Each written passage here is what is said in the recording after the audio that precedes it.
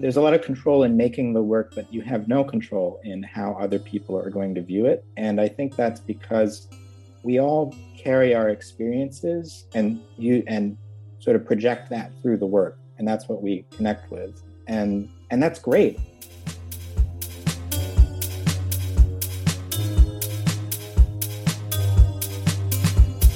Welcome to the Flying Fruit Bowl, a platform dedicated to the discussion and exploration of art and the creative process.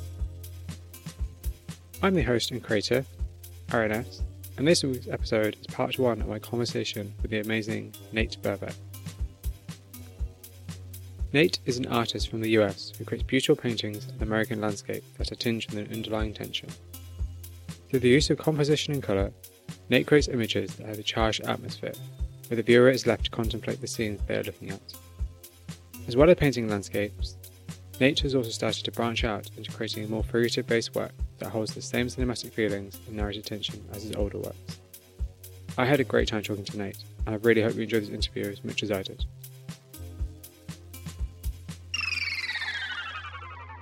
Okay then, so the first place to start, as I start with everybody, is just tell us a bit about yourself and how you became an artist.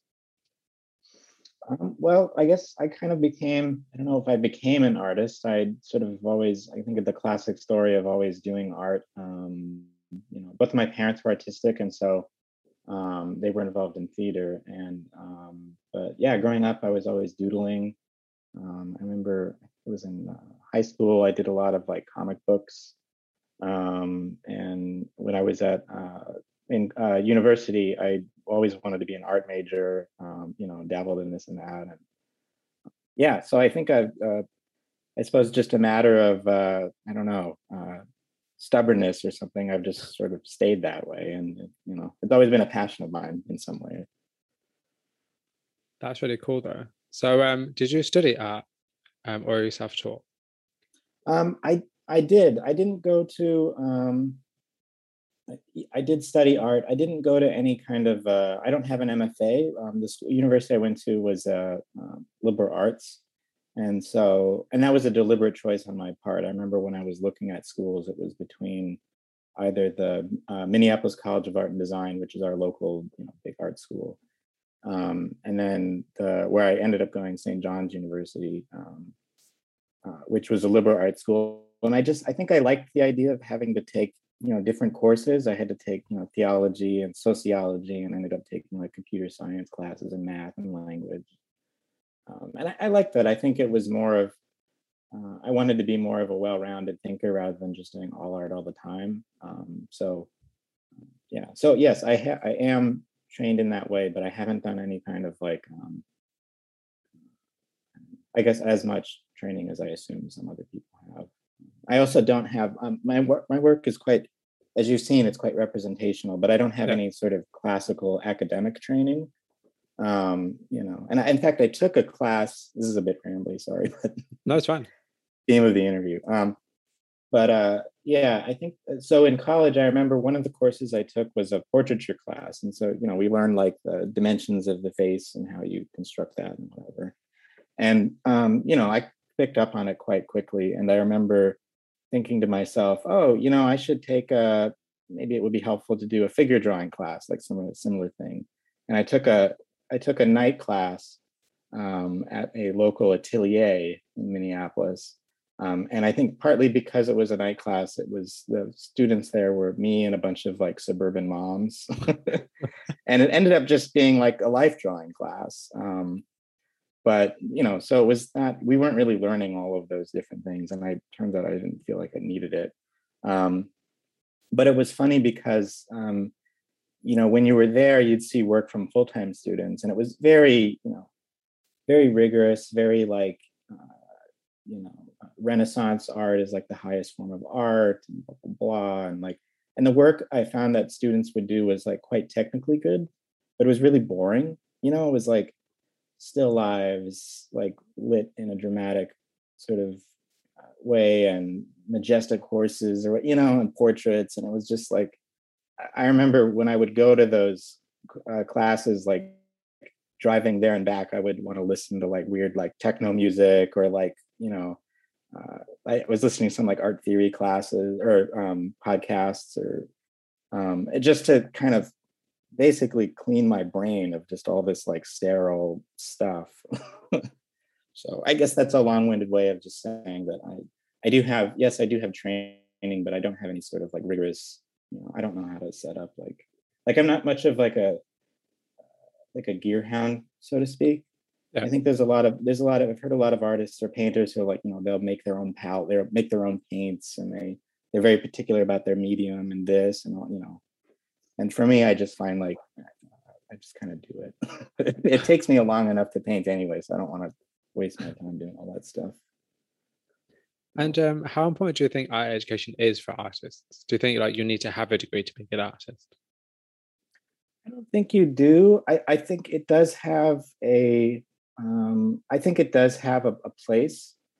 I think it's important, I think, for artists to have a certain kind of grounding in, I suppose, art history and theory. Not necessarily because it has to filter into their work, but I think just in general, um, you make what you see, and I think the more work and different types of work you see, you know more of like what's available to you in terms of what to make. Um, and yeah, I think it's a balance. I think there is some place for that kind of training, and I also do think that there are some artists like myself who just sort of were naturally always gifted in terms of doing art. Like I always took to it; it was never an issue with me. It was, I mean, I had to put work in to develop the skills that I have now, but um, yeah, I think it's a mix, and I do think that, and it can go the other way too. I think a lot of there is some sort of a school of contemporary work now that it's all very theory based, and it's not skills oriented. Which, and then I'm not to say that like one has to have a certain amount of skill to make good art, but I think sometimes it can go the other way where you sort of limit what one can do if you're depending on what you're making. Um, but yeah, so I guess I'd say mix. I'm not super dogmatic about it. I think there's a place for it, but I do think that I don't think that necessarily is what makes an artist per se. I mean, it's also a lifelong pursuit, I think, too. Oh, We're absolutely, absolutely. always learning, and trying new tools and this and that. So I think that's quite easy to forget is that, art is a lifetime career. It's not just something you're going to do for like a year or two and be wildly successful. It's like you're going to have to work, a good solid, 5, 6, 7, 8 years before you might even get recognized to even get to some part of where you want to be. mhm.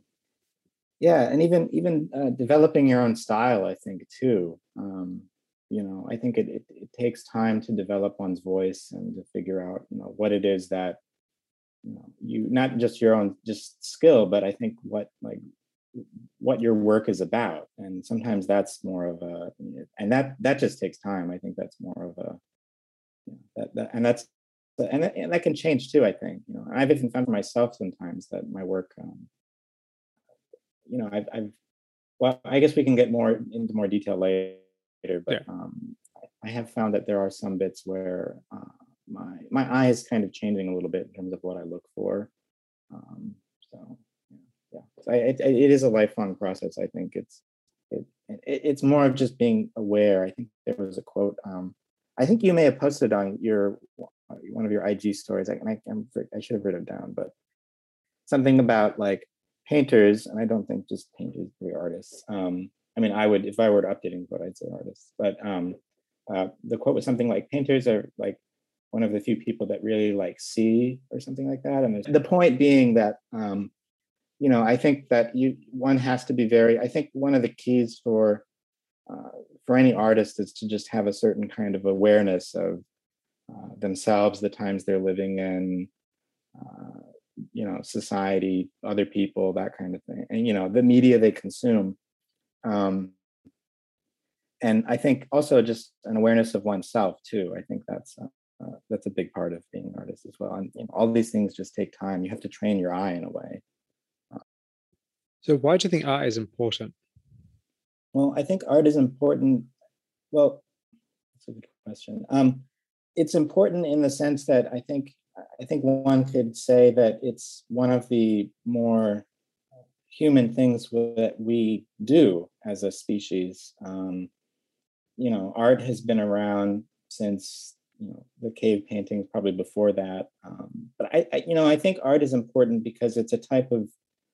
I think ultimately all art is a type of nonverbal communication, and it's a way that I think at best it connects with people, um, just in a way that like other media just can't. And it's not necessarily that that makes that inferior, but I think that and not to say that it has to be beautiful either. I think I've tried to explain this sometimes to friends who they might not be that interested in art, and they see something that's a bit more conceptual or sort of maybe disturbing or uncomfortable or something, and that's art related, and or that well that is art, and and I always say, like, well, it doesn't have to make you feel good. The fact is it's making you think, it's making you Yeah. feel. It's like, why is it doing that? And I think that, yeah, so I do think it's important. I think it's also just something that people do. I think it's something that we'll always do. I mean, in whatever form it takes. I mean, even just taking, for example, what I do in painting. One of the things I love with painting is that it's been done for so long. Like you can look back at old masters or paintings that are hundreds and thousands of years old, and you can see, like, oh, it's still like the technology hasn't changed. You're smearing paste along some sort of a surface to depict something. Um, and that's, I don't know, there's something kind of cool about that. I mean, even if like I don't particularly like the work, it's still a connection, which is, I think, is interesting. So, and I also like that painting has a this might be for a different question, but I do like that um I really like that painting can be kind of anything. Like my work is quite representational. Obviously there's sort of a narrative kind of surreal elements to it. But I love that painting can be completely abstract. It's not even necessarily paint on canvas. It's, I love that there's so much, and that painting can mimic other things. I mean, you have a lot of painting that reacted towards photography, and now there's a lot of post-internet art that's painting, still painting. So there's kind of something, I guess, um, maybe comforting that there's this kind of continuous lineage that painting has kept evolving and it changes and it's so adaptable, and yet there's still that consistency of what it is in essence. But I personally, I just find that very interesting. It's interesting to think about. So that's a really good answer, because I think that kind of does lead into a question I will probably still ask you later. But it gives Sure. me the kind of thought to ask you this then. And this is just randomly out of the blue because you just said that. It's like, so what do you think the internet has done to the way painting has evolved, and where do you think it will go in the future? Well, I don't know. It's not something that I've really put a lot of thought to, so this is going to be a lot of off the cuff. But Mm, I think it's changed in terms of, I guess for me, I think of it in terms of, I think of it as a very good tool. I use the internet a lot for researching my work, and we can get into that later. absolutely. Yeah, but yeah, I think it just, people have a lot of stuff available to them. We're so inundated with so many images, and some of that can be a bit. You have to sometimes do a little bit of digging to get things that aren't just so curated. I think, especially with on social media, it's all algorithmic based. Um, but yeah, there's just a lot of content, and I think that uh, there's a lot of different content, and in all different guises. I mean, we basically have all known knowledge, good, bad, ugly, uh, on the internet, essentially. Not everything, but we have a lot, and I think it's changing it in that painting is just so multifaceted now, and art in general. I mean, it's not like we have one particular, we don't have movements anymore. There's not, there's not schools. There's styles, there's genres, but there's a lot of mixing and matching too. I think people are kind of melding things together, and I think where it goes in the future,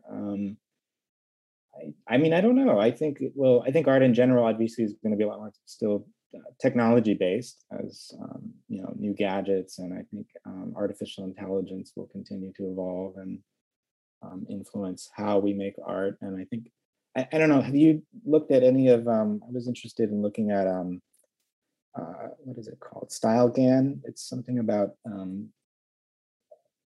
I should have looked this up, but anyway, there's a lot of interesting like AI generated art and just visual imagery, and I think a lot of that will obviously continue and evolve.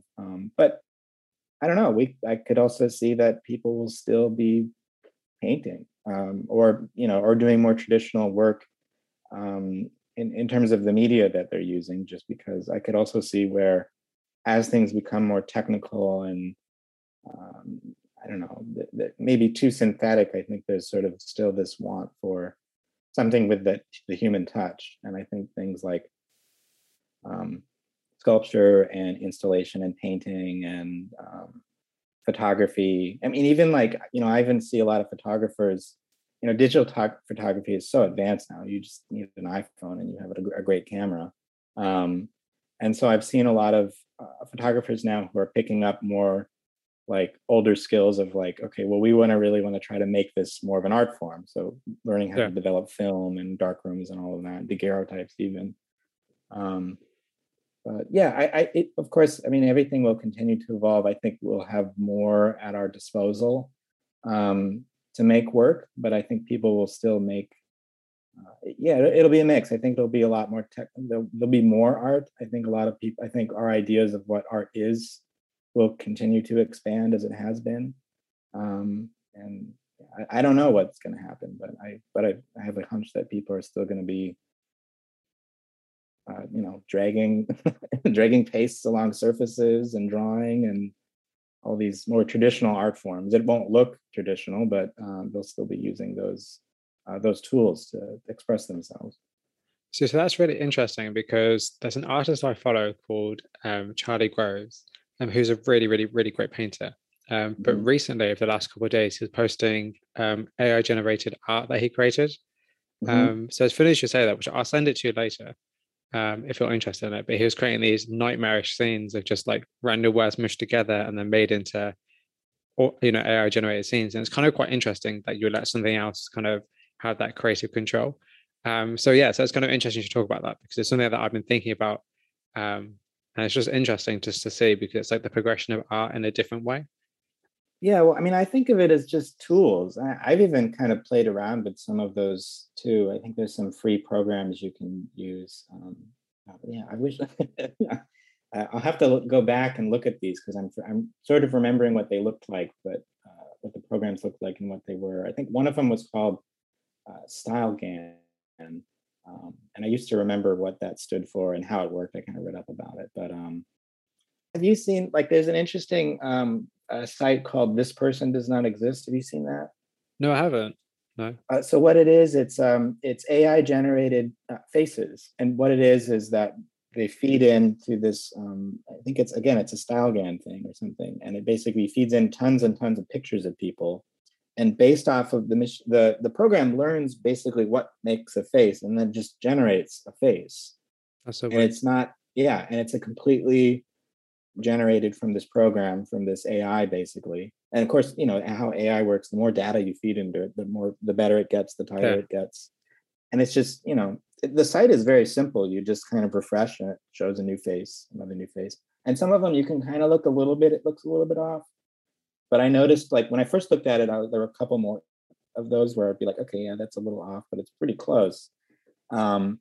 But then I remember looking at it like even several months later, and of course by then it's still getting more and more data, and it was just much crisper, much sharper, and I was like, oh yeah, I could totally pawn this off as like, yeah, this is some person. Um, but anyway, I think though that kind of generative tool of using something like an AI or like to alter images and, like you said, kind of let go of control. I don't find it so much that. I think, again, it's just another tool that people will use.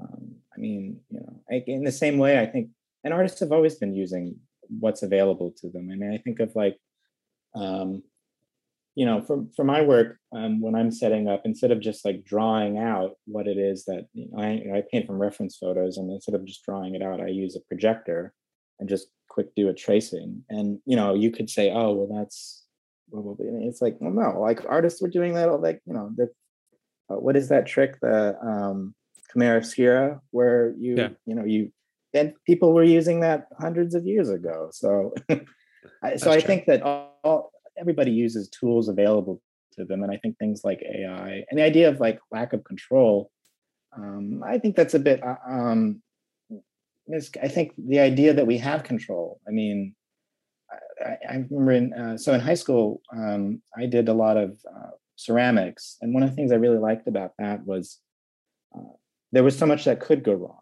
You didn't knead the clay correctly. There's a bubble and then you go to put it in the kiln and it explodes, or the glaze doesn't work out, or something.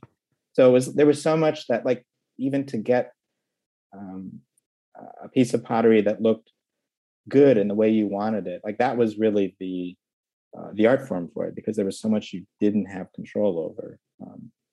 And I think, I mean, from a painter's standpoint, an easy example, you could say someone like, Jackson Pollock, when he's sort of dancing around his canvas on the floor and throwing, he's not controlling where every little drop of paint lands and how it splatters. Obviously, he has some control of the movement. The more you do, you get a sense of it. But, I don't think, so to me, that's not, or think of like social practice art. You're working with other people, and it's completely an open experiment in terms of how it goes. And you can cater certain things, and there's a certain amount of deliberateness that the artist has in terms of like their experience and how they know to work with people and whatever. But it's still collaborative, and so within that, you don't have complete control over how everything goes. Yeah, actually, maybe I should reevaluate my opinion on that then, actually. No, maybe actually, that's a really good point, because for me, toppled the interview already or the subject or whatever. No, I was just thinking about it because, like, for me, at least particularly with my work, and actually probably most of the things I do, is there's a lot of control involved in terms of like, it's because I want it to end up being how I want it to end up being. Sure. So maybe I shouldn't really kind of look at everything else with the same eye, because it's not always the case. So thank you. It's hard to do that, though. I mean, my work has that too. I feel it's a very controlled process, and it's not necessarily that I always know immediately how it's going to look, but I generally have an idea of like how it's going to, because and we can go about this when I mention more process. I'm assuming you have questions about that. Yeah, absolutely. Yeah. But yeah, so I totally get that. It's like you have this vision in your head, and that's one of the great things is like seeing that happen. But I think even just from a philosophical standpoint, we don't necessarily have as much control as we think we do. And I think some artists use that control or lack of control in their work in a way that's beneficial to them. Yeah, that's good. That's a really good point. It's not what I've thought about, and actually something that I think I should look into a bit more. I think that's actually quite an interesting point. Yeah, it's a thing to think about. My mind isn't necessarily like wired that way per se, but maybe as you get older, that'll be less more of something that develops. I don't know. So my next question for you is, what is the biggest challenge of being an artist? Well, I don't know. I mean, obviously, I think there's the standard challenges of just marketing your work, selling your work, working with galleries, that sort of thing. I think it's also, I don't know. I think just like painting in general is very difficult sometimes. Like, even though I think I certainly have an amount of control and an expertise in what I'm doing, I feel there's times where it just, just in the studio, you're working and it's just not there. You're just like, okay, why is this not happening or whatever? I think time is a big thing too. I often find when I'm working, especially after I finish a painting, I've been staring at the thing for so long and it's very tight. It feels very like purposeful and controlled. And I feel like I'm in a good like flow state with it when I've been working. And then you start on a new painting, or you go to a canvas that has less work on it, and you almost want to get right back into that sort of that kind of flow state of like you're really in control and you feel like you're really like every move you're making is just like exactly where you need it to be, and it just feels very effortless and fluid. And you can't just like click your fingers and all of a sudden boom, you've got a great painting. It's like, oh right, I had to put a lot of effort and like hours into this. And so it's kind of, and sometimes that can be a little frustrating because like, no, I want it to get to here, but then you're like, oh, oil painting, I think, yeah, it's to that too. But yeah, I don't know. There's a lot of, I think there's a lot of different challenges. I think too, I think one of the other challenges perhaps would be as well, like, if you're doing a certain type of work that you're known for and you've built an audience for and you have a certain collection base for, and then if that somehow doesn't speak to you anymore, like you've said all you can with it, then well, how do you transition to something else? And just being, that, like we talked about, that sort of self-awareness of knowing, oh, this isn't quite working for me. Because I do think that, like, when you start to make work that's just kind of forced, that's when you'll kind of start to lose it. And so I think I think there's a certain amount of courage it takes to speak honestly with what you're doing in your work, I think. And that's difficult too. I mean, it would be nice to just be like, okay, yeah, I just paint houses and they're great every time and I love it, but your mind moves. I mean, I think you're not always going to be interested in the same things, and that things are going to evolve in a way. I think that depends artist to artist, but so I think there's a certain challenge in that. It's not just, I guess this is going to sound really I don't know, silly, but it's kind of like, being an artist, it's not what you do, it's more who you are. I mean, I constantly find myself I'm out in the world or whatever, and I'm not doing anything artistic per se. I'm not out there like doing some photo walk or whatever, but I'll see something and I'm like, oh, okay, that really catches my eye, and it makes me think, and I'll like jot something down or whatever, quick sketch something out. And so I think there's this, I guess that's part of a challenge too, in the sense it's a challenge, but I think people who are passionate about it, it's not a challenge, but you realize just how much work you put into it in terms of like, you don't just, art isn't just what happens in the confines of your workspace. It really is just how you see the world and what you see and what you're taking in. That was kind of an evolving answer, but no, that's an absolute great answer, because that actually touches on a few questions that I was going to ask you later, sure. Which again, I'll probably still ask you. But that's actually really good. And actually that kind of makes me think about, it's a question I was going to ask you later, but I'll ask you now, is that, okay, do you think that being an artist gives you a different perspective on the world? Yeah, I think it does. I think it does. And it's different, I think, for different people, different artists. I think that, it depends on the artist, but I do think that in terms of what you're looking at and what you tend to hone in on and what you tend to notice and how you connect things. But yeah, I think so.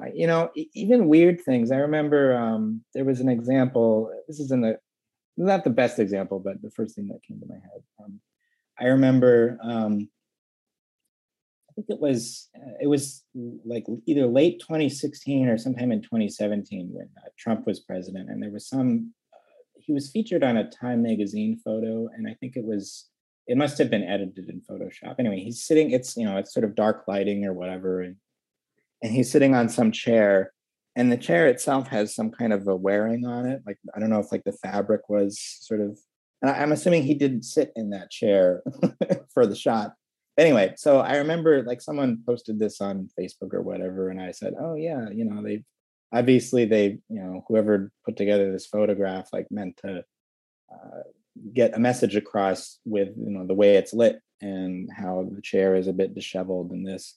And I remember like, a friend of mine that I knew in high school commented back like, "Oh, you artists, you always notice these things," or what. I had no idea. And in my head, I was like, "Really? You didn't see that? That would seem pretty obvious to me." But so I think so. Not a great example, but I do think that yeah, there are things where I think you notice more. I don't know. I just think to be an artist, I think is to be an observer of the world and perhaps a knower of oneself. And I think that again, I think that plays through differently for different artists. But yeah, there is a certain type of I don't know. I suppose an elevated awareness. I think that I'm assuming most people don't have because they're just their mind's not trained onto it, and and that's happened more than once where I've some seemingly silly example or whatever where I just thought, oh, how did you not see that? I think also because art's like a reactionary kind of medium, like you're reacting to the world around you. So I think that's also and reflecting that back too. Yeah, I think not to interrupt, but yeah, I think reflecting that back is part of that. It's like you're almost like I think your work is almost, and I think I even wrote this in one of my artist statements, when I was revamping it or whatever, going through a writing spell. I think it was the metaphor of like, it's almost like the artist is sort of like a prism or something where you're taking it, you're the one observing and seeing what you see and then reflecting it back in your work. And it's not necessarily super direct. I mean, it's not propaganda, but yeah, it's not just observing the world, but it's reflecting that back and through through your hand, through your vision, through your work, what you see changes and how you depict it changes and what you're trying to communicate, I think, changes. But yeah, and I think that, and so it's almost like as a viewer, you're seeing that final product, which is removed from that process. And so that's sort of like, oh, wow, that's really creative. That's interesting. I'd never thought of that, because they're seeing the end product, Whereas for you, you as the artist, the process of like, oh, okay, yeah, this.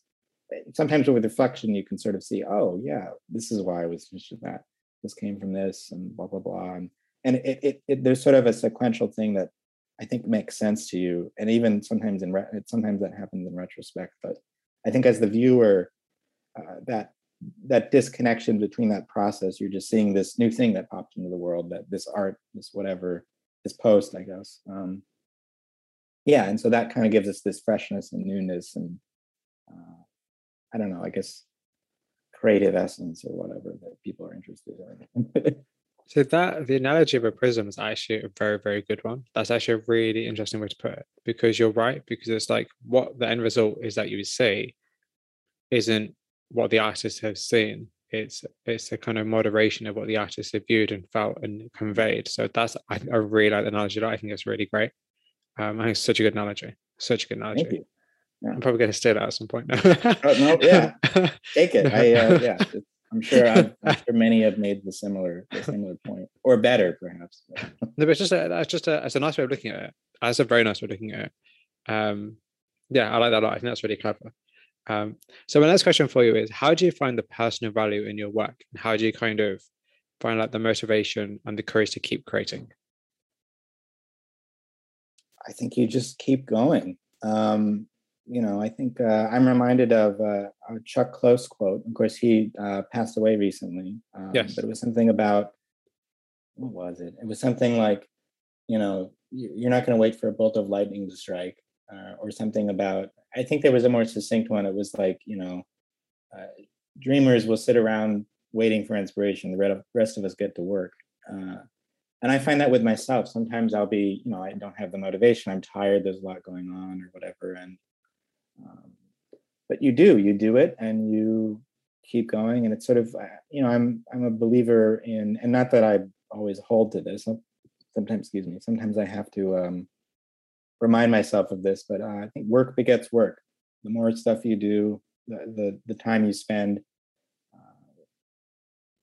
things kind of keep going, and it's almost like it's not like you finish a piece and then you're okay, great, I'm done now. I'm not, you want to keep going. Like, okay, I want to try this other thing, or I have this other idea I was thinking of, or so I think it can be difficult at times. I think I found, especially in 2020 with the pandemic and a lot of other things happening in life, it was difficult, I think, to continue at a certain point. Like I do remember in the early pandemic, a lot of, you were hearing things about like, oh, well, wow, we're all shut in or whatever. This is great. Like the next great, novel is going to be written and artists are going to do this and that. And I remember too, there was a meme I saw where it was like, the image was like, an artist working in the studio, and it's like 4 images of the same thing, the artist working in the studio. And the text was like, during like the before times and during a pandemic and during this, it's like you just keep going. Yeah. But at the same time, I do remember the early point. It was difficult with everything going on. I remember talking to, just acquaintances online and stuff. And I was like, are you guys also having trouble making work? Because I'm having trouble like just finding motivation. And a lot of people are like, yeah, it's more difficult than you'd think. But you get through it, and you eventually do. So so it can be something that there's a difficulty in motivating yourself. And I think sometimes you do have to give yourself a little bit of a break as well, just a mental break. But, I think, again, back to the art as sort of the, proverbial lifelong pursuit, I think that people just do that. And I think you'll continue in whatever guise. And some people, and it depends on the artist too, I think some artists take more time, need more time, and that's fine. There was another quote, I'm going to forget the artist, but it was something like, people say like, well, how can you work so quickly? Because like their work in the studio is very fast. But, he was saying like, the work I've been doing was before that, all this prep work and whatever, and just in my own mind. And because of that, I'm able to just like work quickly on the canvas or whatever they were doing. I'd have to look that up then. This might not be good for the interview, but no, that's perfect. No, that sounds perfect. I'm going to leave all this kind of stuff in, like absolutely. I mean, okay. This would be a very tangential interview then. That's honestly, they're my favorite. So let's talk about your work, because your work is incredible. Thank you. I'm so grateful that Zach told you about the fun football and that you sent me your work. Like, I'm really, really grateful. Yeah, I mean, I don't even think he told me. I want to say I just saw that I was like, oh, what is this? And then I think I said something. I found out it through Zach or whatever, because he and I had kind of messaged a little bit on Instagram. So, but yeah, I mean, thank you for featuring Zach. No, absolutely. No, I actually interviewed him, so I had a great conversation with him, which is super cool. It's coming out December. I'm assuming it's December. Yeah, it's not January. It'll be December. And the only reason, and it's really, really, really sweet for me, because the only reason I met Zach is because I interviewed his friend Jake, whose interview is coming out on Tuesday actually, and I interviewed him, and then he told Zach, and then obviously you found out somehow through Zach. So sure, I think it's like super cool, and like that's exactly what I want is when that leads you to places and artists that, I mean, that was kind of the cool thing when I was like, I remember I was like, all right, I can send you some artists. And for me, it's like, I almost have to like, it's hard to think of people off the top of my head. And so I was like, so it took me a second, like, oh, you know what? I'm just going to like send him some links. I was like, and like, the cool thing I liked was that you were like, your response was like, oh, wow, these are so different than I would normally see. Yeah, they are. They're very different. And that's great. Cause then it's like, the type of work or the type of artists that your podcast is going to be interviewing or looking at starts to really expand. Absolutely. And that kind of organic growth is really, I mean, you can't control, well, going back to the not being able to control, right? I mean, and it's really interesting because having done this for, a good, probably like a good year, like I've done like the site for at least a good year now, like solidly, because I've done it I've started and stopped it several times over the years. But this is the first time I've done it consistently 6 to 7 days a week for the last year and a half-ish, probably more closer to 2 years now. But I kind of have an idea of what my particular aesthetic is. Like I have a very particular aesthetic that I like. And I think it's funny because the artists you sent me don't fit that, but in like the best way possible. So that's why I said that to you, because it's so true. And I also, what I said to you about if I can ever at some point hire people to be researchers, absolutely, I'm hiring you 100%. I'll take you Seriously. up on that. No, Well, absolutely. I'll take you up on that because I did, again, going back to the Tumblr thing, one thing I liked about it was sort of, I realized it was like, oh, this is kind of like a curatorial project. And I didn't, I liked it. It was fun to like promote other people and to find different work and kind of like that. There's stuff that I like, but you discover things too yourself, and there's a joy in that as well. Okay, so your work. Just explain your work for people who may not have seen it.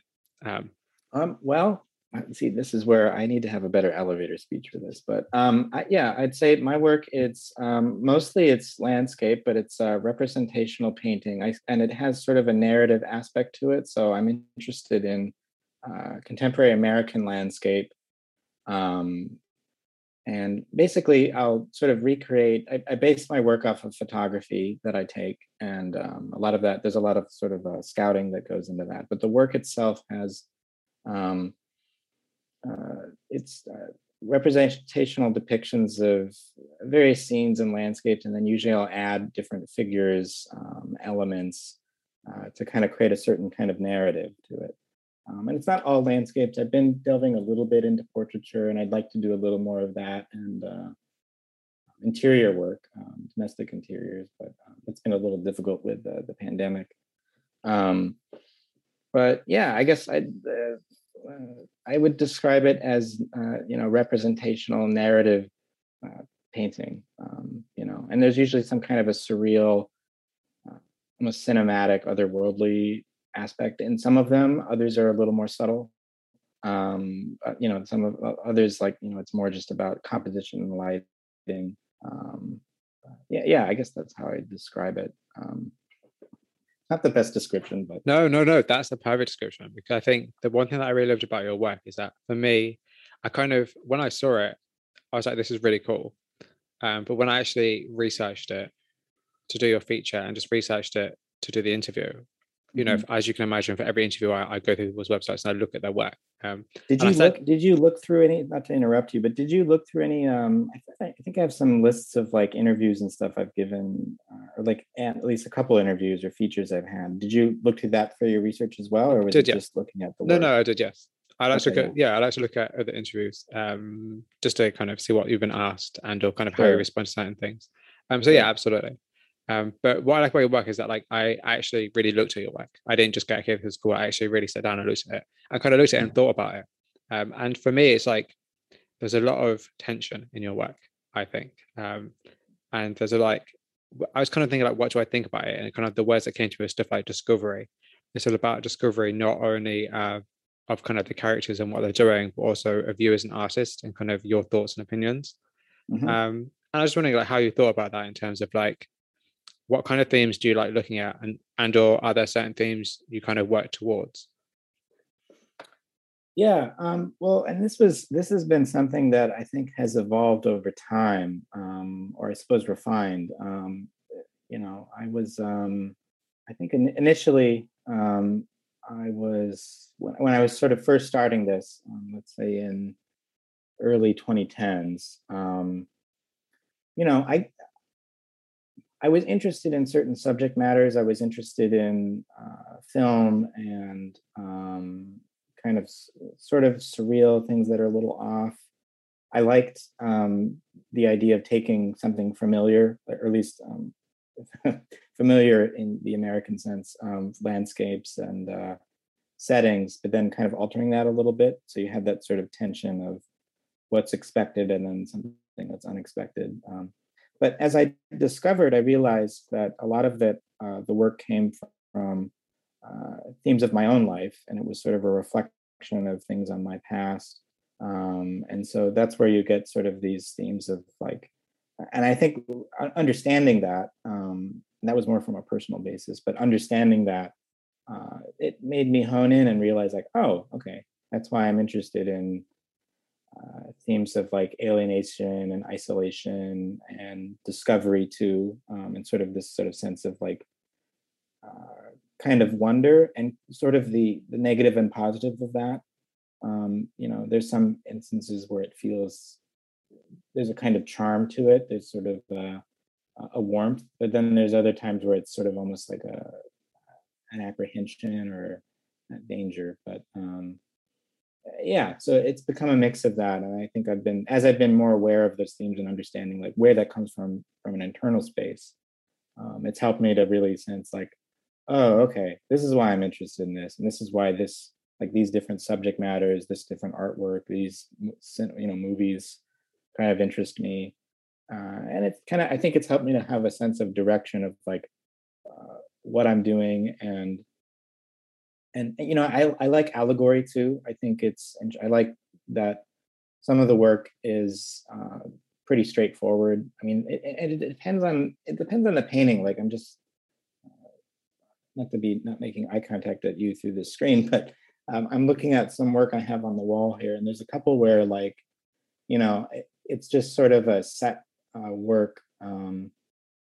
Okay, so for an example, I mean, I think you've seen this on one of the works I did. I think I called it Eden Prairie, Minnesota, and it's just these 3.5 houses, and it's a sort of a twilight dusk setting, and Yes.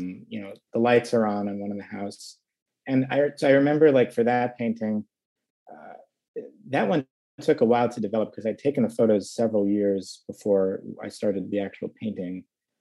And it was just kind of sitting there. Like I liked it, but I didn't really know what to do with the photographs. And as I was painting it, I kept thinking like, well, I've got this like foreground grass open area. I could like put something in there. I could put characters. I could have some kind of a scene happening. But as I was working, I realized like, no, I don't think that needs it. And whereas other work, it's been very deliberate in terms of like, oh no, this makes sense to have like more of a surreal element or a different sort of a more direct, interesting narrative happening. And that's been sort of more of something that's been as I've continued to work, I've realized it's easier. I think it's easier for me to be more like aware of what I'm doing and to hold back and not necessarily be like, oh, okay, to make it work, I like take this landscape and then add people to it and add these other elements and that's it. And realizing like, oh, well, some of them actually it probably doesn't need that, or it needs less of that, or and maybe the painting I'm working on right now is a bit more dreamlike. It's a little more. You'll see it when I post it, but it's very Yeah. obviously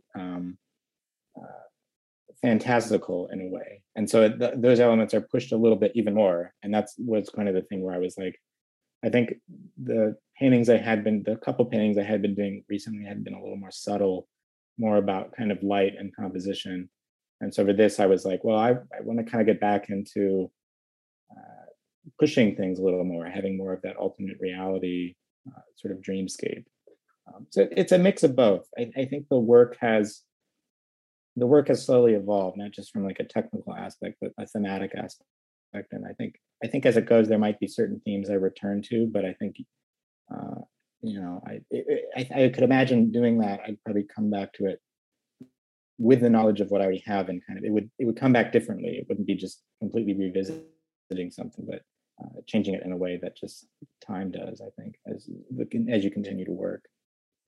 So it's really interesting though, because your work is very charged, and I think your work has a really nice quality about it, and it's kind of almost like unspoken. Like the things you don't illustrate and the things you don't Yeah. paint are just as important as what you do paint. It's kind of like Yeah, it's like those moments, not to throw you off, but no, it's kind of like and that's what I like about, I say narrative, but it's not like I'm not a filmmaker. I wouldn't be very good at like setting up, a progression. It's more that moment, like you're saying. And so what happened before that, what happened after that, is yeah, this even the real? pregnant That kind moment, of as thing. Henry Carter Bresson, I believe, said. Um, Yeah, yeah, it's like where something's about to happen or something's just happened, and it's like you right. have to kind of determine as the viewer what that is. Um, yeah, and I think that's what kind of for me, like I personally love that kind of work. I love the work where you look at it and you don't just see what it is and it's cool. You have to think. Yeah, You have no, to place I your like yeah, that too. Yeah, and yeah, not just for my own work, but other, work that's completely different from what I do, like installation work or stuff that's very conceptual. I love that because you see it, and I love just like thinking about it more, or even like you're not even you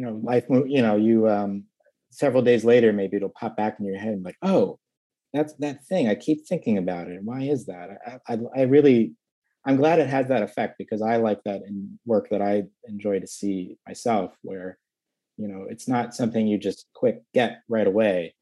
uh, you have to sit with it a bit, and maybe that maybe it's a little uncomfortable. uh, it's not maybe pleasant, but maybe there's something kind of beautiful in that too, and it's sort of that process of discovery. And I do like that. I like that the viewer has to fill that in. I mean, for me, as making my work, I know that a lot of the work that I'm doing is coming from particular memories or feelings or things that I had childhood growing up, or things that I'm noticing now, or whatever. Um, like we said, with the prism, it's all filtered. Um, but presenting that to the viewer, they don't have that context. And so I like that for them, the process of seeing the work is um, filling in those gaps themselves. And I even find too, when I talk to people about my work, it's really interesting to hear their interaction with it, because as an artist, you make your work, and you can be very particular about, like, I made this work, I put a lot of stuff into it, I put this time effort to make it look a certain way, and I blah blah blah whatever. But then you kind of put it out in the world, and it's there, and you can't then control like how people are going to see it, what they see. um, and I like that. I like that, in interacting with people, to see what they notice. And there might be things that you see in a certain work that or an image that reminds you of this, and you go off, and it's something that I would never occur to me. And I love that. That goes back to that, art as sort of as nonverbal communication. We're connecting in a way that we wouldn't otherwise. I mean, I've never met you apart from an hour ago or whatever, Yeah. and yet we're connecting through this work, this imagery, and I think there's something really unspoken often, but very precious about that, and I love that. I think it's great because it makes me think about, sometimes you doubt yourself and you think, well, no one's really seeing the work or whatever. You're just doing the work in your studio alone, and you think like, well, but you forget that like people have these interactions with it. Like I remember, I don't know if you were following me at the time when I posted this, but so I posted the painting is um, Teal Lake Park, Maple Grove, Minnesota. Long title, but anyway, so in the work, it's it has this house with like the one light on, the one room's light on, and it's sort of foggy and whatever, a little mysterious, and there's some depth to it. And I remember I posted it online, and to me, I thought, I was like, well, this is fine. I liked it. I liked the work, and I liked the light, and the texture on that was fun to paint, and I liked that aspect of it. But there's not like figures. There's nothing really apart from that going on. But I remember posting it, and somebody I followed on Instagram, who's a photographer in Missouri, he like, I think he commented on it, and I remember screenshotting that comment and then posting that in the story. And his comment was something about like, he thinks of like when he was a kid and like summer nights and whatever, and just like, and he mentioned something about like, thinking about some girl he liked or something or whatever. And again, and these are just things that like, my purpose of painting this was not to like, okay, I want this guy who I'm following to think, but Yeah, the of fact that he course. shared that, you remember that, oh, your work connects with people in a way. And I think that's part and parcel, I think, is that as I think you can't completely, you can, as controlling as I can be in terms of like, being very particular about the composition and how I'm painting the work and the detail and brushstrokes and this and that, and the size of the canvas, and yada yada yada. Um, you there's a lot of control in making the work, but you have no control in how other people are going to view it. And I think that's because we all carry our experiences, and sort of project that through the work, and that's what we connect with. And that's great. I mean, I think that's, again, it goes back to that connection and that sort of nonverbal communication that we have with art. and that it speaks to us in a way. And and you think about that, I love that, like, I can look at work from artists who are long dead, and I've never met them. I don't even, some whatever, and yet something about what they did, you know, many decades ago or hundreds of years ago connects with me here in the present. And so you think about how, so it's that similar principle of just that, like, you as an artist have at least I feel like I know where my work comes from now, and I know what the influence is and how it's coming out and whatever, but I can't control what people see and don't see. Sometimes that's frustrating, but sometimes it's really magical, and I love that connection that people get from it. So, but isn't that's like really beautiful though? The fact that someone has such a visceral response from your work rather than just scrolling past it and be like, "Oh yeah, it's cool." Like, I'm pretty sure Oh yeah, absolutely. that's the kind of response you'd hope to achieve in your work, because it's like Yeah. you want someone to stop and actually like comment on it, not just be like, "Oh, here's an emoji." You want them to actually comment on it and tell you how they feel, like how it makes them feel, because And even beyond a social media standpoint, I mean, I think I remember hearing something about, I don't know how they I don't know how this is quantified, but something like, if you go to an exhibition or you see a museum or something, like the average person spends something like 5 seconds or whatever looking at an image, and that's almost like, that's the in-person viewing equivalent of just scrolling past and liking, and yeah. So you would hope that you'd have something that really sits with you. Because like we were saying, I mean, the work that I love is stuff that really sits with me for whatever reason. And I can't control that, like, this photograph that somebody took really speaks to me, or this painting or whatever, or this, this sculpture, this installation, this film. You don't know what's going to really hit you. I mean, when you see it, you'll recognize it because you've trained your eye. But yeah, I think that's also kind of going back to maybe your motivational questions on being an artist. Those are things that are really great. And I remember, I think even when I posted that story, I said, like, you do the work, you whatever, you're just doing this. And then all of a sudden someone has the generosity to give this kind of comment or tell you that. And it's a nice reminder of, like, oh yeah, the stuff I am doing is having an impact. And yeah, of course. Beyond just like, I would still do the work even if I didn't have that, because it's something for myself as well. But yeah, it's very invigorating, and you feel very fortunate to get that kind of feedback and that kind of response from people.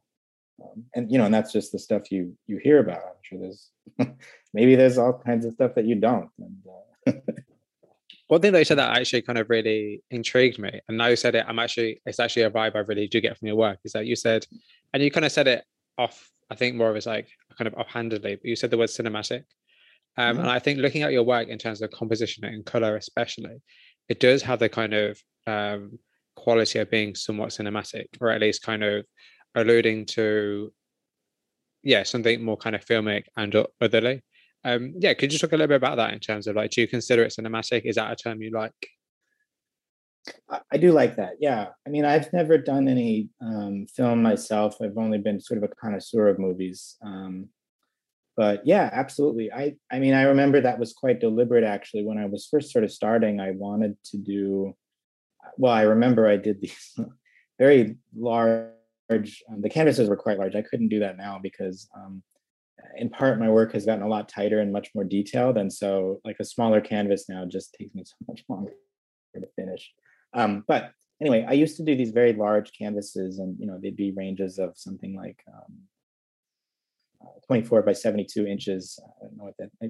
You have to forgive my Americanness. I don't know what that is in the metric system. But I very particularly wanted to have that sort of horizontal, longer orientation.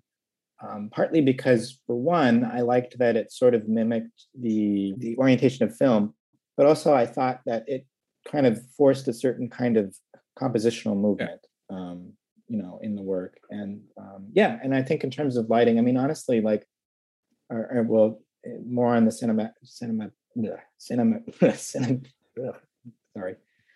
more on the cinematic aspects of the work. Yeah, that's definitely been an influence. I mean, I'm very, I find a lot of the artists that I enjoy looking at and consuming aren't, most of them aren't painters. A lot of them are photographers. A lot of them are filmmakers. I found whenever I watch film, I find the cinematography is often something that I really catch Yeah. on to and I enjoy. Um, and so, yeah, that definitely filters into the work, whether it's through, I guess, sort of the narrative aspect, it's the lighting, the orientation. It's something that I definitely strive towards because it's something that I find it catches me, and so I want to have that kind of a similar feel in my work too. Yeah, and it kind of it makes you kind of wonder, and you kind of touched on it earlier, the idea of reality in your work. Like, so do you see your work as Mhm. a depiction of the reality we live in, or do you consider it its own separate reality? Both. I think that again, I think it's a sort of refracted reality. It's sort of it's obviously a bit invented. I mean, I think anything like that is curated. I can have a separate point with that, but yes, there is a reality to it. I mean, like I said, so for my landscape work, I do a lot of research. I do kind of scouting research on Google Street View, or just driving around or whatever. And the photographs, the landscapes are all based on photographs I've taken. So I've stood in those places and walked around them. Um, and I have to almost do that to just get a sense of like what you can have a sort of see a thing on Street View or drive by it or whatever, but you have to actually be in the space. I think I've found to really get a sense of like, okay, does this work? Will this work in this kind of lighting? Does this composition make sense? How does it feel? Um, so there is a reality in the sense that it's taken from reality. It's photographed. It's whatever. But there's an unreality too. I mean, obviously, it's filtered through the work that the way that I'm making the images, and so I think there's sort of it's almost it's borrowed from, but it actually isn't actual reality. And I like that. I mean, I think that that's sort of part of the power of art. The other tangential part I was going to say is that a lot of times people will say, "Oh, wow, your work looks like a photograph," and I think sometimes what they mean by that is that it looks realistic, it's very detailed, but the implication being that photography is somehow the arbiter of reality, Yeah, which I find isn't true. I mean, as a photographer, you are choosing to crop out certain images, you're absolutely. choosing a light, whatever, and so, you're still altering reality in that. It's a little, it's not as heavy handed, but uh, yeah. So I do like that.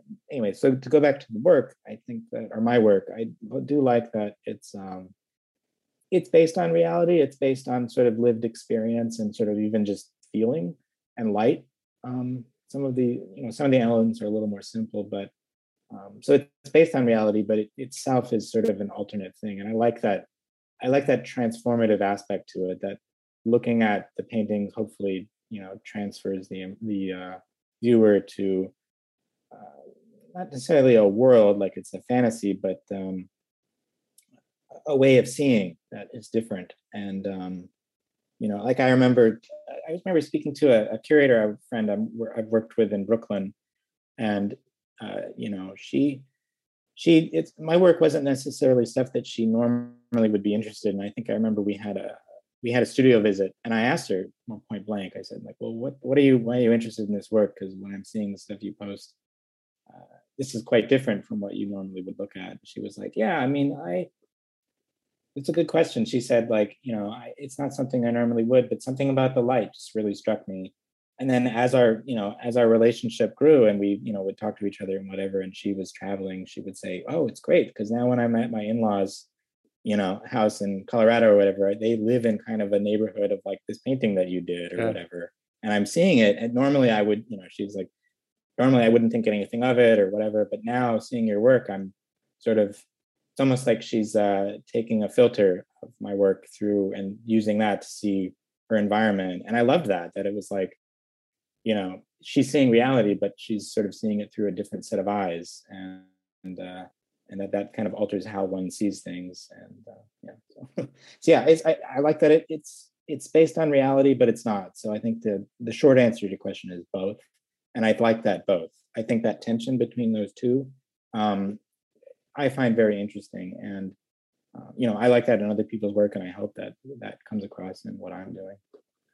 Absolutely, yeah. I think that's an absolutely great answer.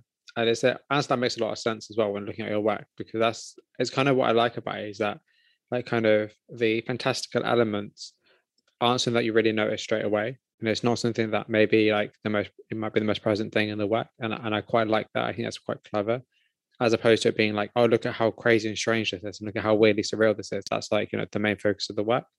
It's quite Yeah. yeah, yeah, it's nice, like the way your eye plays around the image, and then you get to like quote unquote the main focus, assuming you have one. I don't know. There's something about your work that I really like. Is not only is it just kind of the work I like generally, because I love the whole kind of anything cinematic, anything narrative, anything that's kind of ambiguous, Mhm. kind of makes you stop and look at it. I really love. But I don't know. There's something about your work that like as soon as I saw it, I was like, I really want to interview this person. I feel like I said that to everybody. So I kind of do feel like that with everybody. But like I looked at it and I was Well, no, that's good. That's good. like I would love to talk to you about it, because I don't know, there's just something more in your work that I feel should be discussed. But I don't know, there's something about your work that really strikes me as fascinating. And actually, going back to something you said earlier, which I'm actually now really curious about, and we'll get into your process in a second. But just before that, I wanted to ask you, like, what does painting do that a photograph doesn't do? It's a good question. I think it's hard to say. I would say that, like, you can do a lot with photography. Obviously, in Photoshop you can do all kinds of different. And I thought of that too. I thought, like, well, why don't I just sort of really hone myself on Photoshop? I could and get, like, really high end camera equipment. And but and it's something about having to paint the image is it's laborious, but I really enjoy it. There's a tactfulness of it. I love that it requires my hand. Um, you have to really build the images. I love that, like, I'm maybe I don't take the liberty to do everything that one can do with painting, but I love that it's there's a tactile hand quality to it. And I always like, anyway, when I'm looking at my work, well, my work, and especially work of other people, that's realism. I like that you can see the detail in it, but when you look at it in person, and I think that's really the difference between seeing the work on a screen or or printed, as opposed to seeing it in person. You really do see, oh, this is a painting. You can see the brushwork, you can see the color and all of that, and I like that. Your eye kind of puts it together as like a very detailed, uh, almost, for lack of a better term, photographic image. Um, but I like that it's not.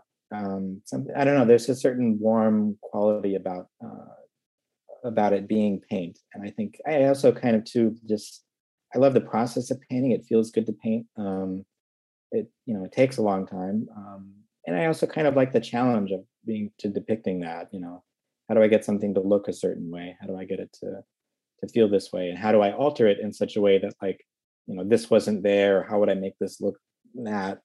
And there's a certain liberty I think I have with that. I often tell people, like, I don't have really great camera gear, and I sometimes I've looked into, like, upgrading, and I think eventually I will. But um, there's things I can get away with. It doesn't have to be a perfect reference or perfect photograph to work off of, because I can make up the difference in the painting. And that's just sort of, what it looked like. You can see it in your mind's eye. Um, yeah, and so I like what painting offers that photography doesn't. Not that I don't love photography. Again, a lot of the artists that I enjoy, that I follow, are photographers. Um, uh, and film, which is a similar type of medium. But something, I don't know. It's There's some quality to painting that I just really enjoy, and it's not just the representational, detailed painting. I also love painters who do things that I don't, where it's like it's a little more gestural, it's a bit more painterly, and there's a kind of a fluidity to it that uh, it's not quite as tight, but I love that. I'm like, oh wow. so I didn't have to do so much. You know, I could have just, if I was really proficient, I could just click or whatever, or do this and depict what I'm trying to do with more of a painterly quality. Yeah, there's just something about painting that just, for whatever reason, it just drew me, and it keeps bringing me back. And actually, that's really funny because that's actually one of the questions I was going to ask you is about painting and like why the medium of painting specifically. And have you ever actually dabbled with other kind of artistic outlets? I have more in the when I was in school. You know, I actually didn't even start painting until later. It was my junior my what was it, the spring semester of my junior year. So it was the last 3 semesters of college was when I was doing painting. Um, but before that, I did a lot of drawing. Like I said, in high school, I mentioned earlier, I did ceramics in high school. Um, but and you know, and I've done. I think we had to take like 3D design classes, so we did some software and whatever. But I don't know. I really like painting. Something about it really, like I've tried a bunch of, I did a bunch of other things. A lot of it was like kind of in school anyway. It was a lot of assignment based work, so it wasn't super personal. But for whatever reason, I just really, once I started the first oil painting class I took, I loved it. Something about it was really just capturing to me, and I just wanted to keep doing that. And you know, I guess through just habit and stubbornness, it's kind of kept that way. But it still holds my interest in a way that other things that I wouldn't say I've dabbled in a lot of other things, but I just something about painting, just I really love it. And yeah, it just has a certain quality to it that I haven't really gotten when I've done other things. I do still like drawing. There's a different kind of hand in drawing. I feel like it's more like, it's obviously it's more based on line and value. There's similar characteristics, um, yeah, I don't know, something about painting I just really enjoy, and it's still been very pleasurable for me to pursue. So let's talk about your process then, because that sounds really interesting. So how kind of do so where do the ideas for images come from, and like how do you start planning an image? Because you say you take photographs, so like where does kind of the I guess the pre-production of an image come from? So the pre-production, a lot of times, again, for the landscape works, it comes from, well, it depends. I think generally speaking, it comes from just like what I'm consuming visually, other artists' work, different ideas. But yeah, so for landscape work, a lot of it comes from so I'll research. I use Google Street View to do research. That essentially I use that to scout. And basically to just see if there's any kind of particular areas or compositions or places that I think are interesting or could work for an idea. And then I'll drive out to those places and kind of do a walkabout, and just walk around those places. And you know, sometimes it works, sometimes it doesn't. You get a different feel for a place when you're actually there as opposed to seeing it through the screen. Um, anyway, but usually I'll have kind of a set area, and there's maybe, I don't know, a couple different spots that I think, okay, that could work. But I do find that being at the space is also very important, because sometimes I have a particular there's a particular angle that I really like, and I'm like, okay, yeah, that I want to capture that at that angle, like standing here or whatever. But other times, you know, when I get there, I think like, oh, actually, this isn't as interesting thinking, but if I go this way, or if I walk over here, or this thing completely in a different direction is more interesting. And so I'll go do that. Anyway, so long-winded. Uh, so I'll photograph those, and then I edit them into different compositions, you know, do some color correcting. And then from there, usually once I have that image, then that's where like kind of the narrative aspect comes in, where I think like, okay, I've got this composition, you know, what am I seeing? What's the visual movement look like? How would I crop this in a way that's interesting? And then sometimes from that, you know, an idea will pop into my head. and I'll think, oh, okay, great. So I want to have like a couple figures in this work, and I think it would make sense if they were like standing here or added this thing here or whatever. And then from there, it's a matter of either a lot of the source material for the added image. It's a mix of stuff that I get online, but then it's also, if I can, I like to have actual people pose for me. So I'll usually try to arrange some sort of a photo shoot with a model, which usually are friends and Yeah, of acquaintances. course. Yeah, and then so and I like that because then it's you have a little more control over what, and you have a little more control, but there's also some unexpected moments. For instance, and I'll get back to more of the process, or bring me back if I don't. But the unexpected moments are nice too. I remember a painting I did several years ago called Fairmont, Minnesota. I had this idea. I wanted this kind of like light source that these three people would be looking at in this, in this space. And so I asked a friend of mine from college, hey, she had mentioned she'd been interested in posing, and I asked, could you bring a couple of friends of yours or some people? And she's like, yeah, sure. And so she brought like, I think some guy she was seeing at the time, and then this other friend of theirs. And we set up in the park, and I think I had bought like some kind of an electric like lantern or something just to get kind of the light on her. And so we set up in a park, and I shot it, and I had kind of arranged them. And I said to the one guy, hey, okay, so he's going to be looking down here. She's crouching. Let's try having you just stand here, and maybe you're looking at him.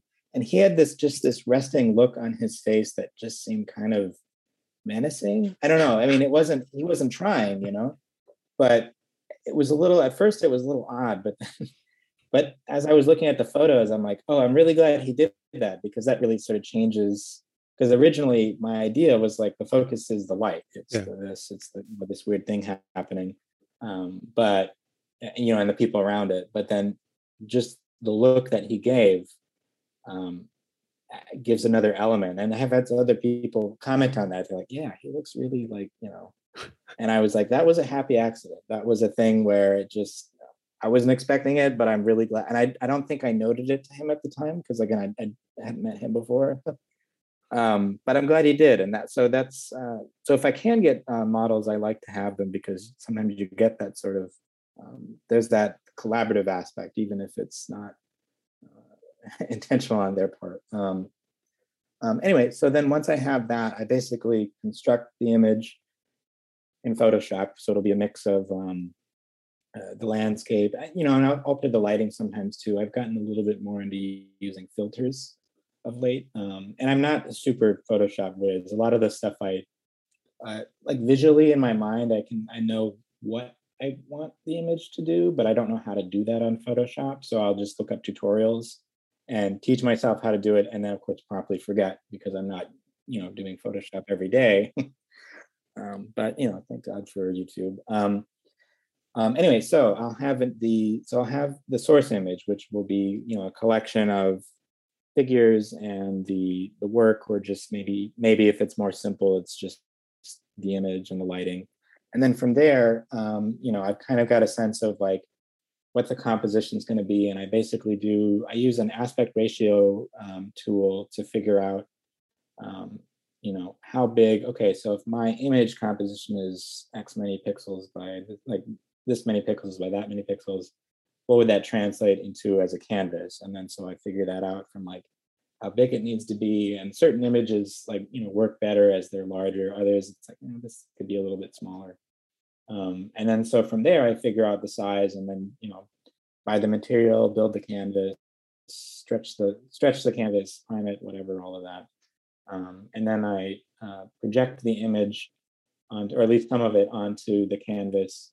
Do a very rough sketch, and that ends up getting painted over anyway. And then just go and I paint. So there's a lot of work that goes into sort of the, like you said, the pre-production. I think that's a good way to put it. And oftentimes it's a mix between, sometimes once I've got the image and I haven't even started painting it, but I have like the canvas built and I put the underdrawing on and I've, put in the first couple layers. Sometimes at that point, I already know how I want the end product to look. It's just a matter of painting it. There are other times where it's a little more as it goes. Like I know I like this image and I want to, I like the image and I'm still trying to figure out what I want to do with it. I think I mentioned that in a previous work. I talked about Eden Prairie, Minnesota, where, with that one, I really liked the image and I kept wanting to like add people to it or have something. And so I had, I think for that one, I wasn't able to get models. So I just got a ton of like images online of just sort of like um, candid photos of people, and I, cropped them out, put them in, and just kind of arranged people in a certain way. And I'm like, okay, well, can I figure anything out? Is there anything that's sort of interesting? And there were a couple arrangements that I kind of liked, and I thought sort of worked, but it just felt like it was as I was continuing to work on the painting. And I think thankfully for that, because the ideas I had would be in the foreground. So the way I was painting it, I was sort of painting the back details first, and the foreground would be the last part I did. So I had a lot of time to think about this, just because the painting process takes a while. And it got to the point where I just was like, this isn't working. I think it just needs to be as it is. I think it doesn't have a lot of stuff happening. It's fine. Like just I think the way the lighting is, it's subtle enough, and that's good.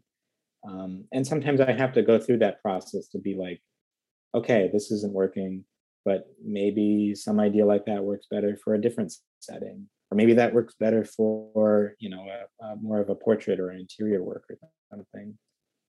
So yeah, it can depend. Sometimes it's very deliberate in terms of like, yes, I know I have this image in mind. I just need to basically, you know, create it, photograph it, have a reference for it, and then make it into a painting. And other times it's more of that evolving process where, I could be halfway through the painting and I'm still like, well, I don't really know where this thing is going. Um, so so it's a mix. The process it's um, it's honed over time, but I've noticed it's it's changed too. And I think the more I've done it, I've gotten better, I think, at understanding like where things are going and what I'm interested in and what works, which is nice. And I think this is a different question, or I'm just keep going. But I have found too that in the past there were certain types of landscapes or settings that would really interest me, and I would think, oh yeah, that would be great for a painting. But now I go out to some of these places and I think, yeah, I've done that before. That's not as interesting. And so my focus has been a little more like, I think I remember anyway, older work, uh, the paintings themselves were quite large and vast, and the scope was kind of vast too. Like it was really trying to get a whole swath of this scene or whatever. But as I've gone, I found that my work has sort of honed in a little bit more. The canvases have gotten a bit smaller with just painting with more detail and things taking time. But also the focus too. Like the painting that I'm working on right now. Um, so the image I got, I was I basically made this photo panorama of this whole swath. And I remember when I was editing the image, um, I was like, oh, okay, well, I should crop it over here and include this house and that. And you really get, okay, wow, this is a really big scope. And I realized, like, if I had stumbled across this spot, or if I was using this image, you know, 6 years ago or something, I probably would have wanted to include all of that. But as I'm looking at it now, the thing that got me was like this house and say like the canoe that they had like propped against the wall or something, or this thing. And I don't need to have all this information. Like, yeah, that's interesting, but my focus was that. And so I realized like, okay, it's going to make more sense if I just really crop it down. So like the image itself that I was working on is quite large, but what I ended up using for the painting was just sort of a fraction of that overall scene. I think that's more just an example to say that I've noticed as I've continue to do this, what I notice has sort of changed a bit, and what I include has changed, and what I'm interested in has changed. And I'm sure as I continue, that will also continue to go. I don't want to create the same image over and over again. You want to kind of you want to evolve and kind of take it into new places. And I think for me, that evolution can be slow at times, but when I look back at older work, I think, oh, okay, yeah, that's not. I'm doing something a little different now than I was before, and I like that. That's good. It's good to have that kind of that progress, I think, and that change.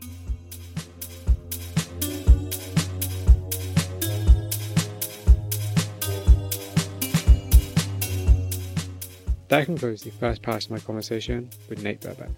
Thank you very much for listening. If you have any questions or comments about it, please get in touch via theflyingfruitbowl@gmail.com or via social media sites such as Instagram.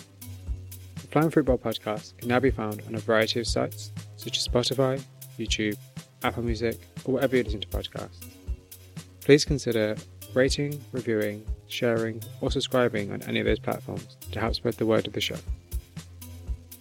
Also, don't forget to check out theflyingfruitbowl.co.uk for daily art inspiration and for written interviews. And if you're a creative, please get in touch for a chance to be featured or interviewed. We now also have a Patreon page if you'd like to consider supporting the platform further. Tiers start from £1, and all information can be found on patreon.com/theflyingfruitbowl. Once again, thank you very much for listening to the conversation today. And until next time, folks, please stay safe.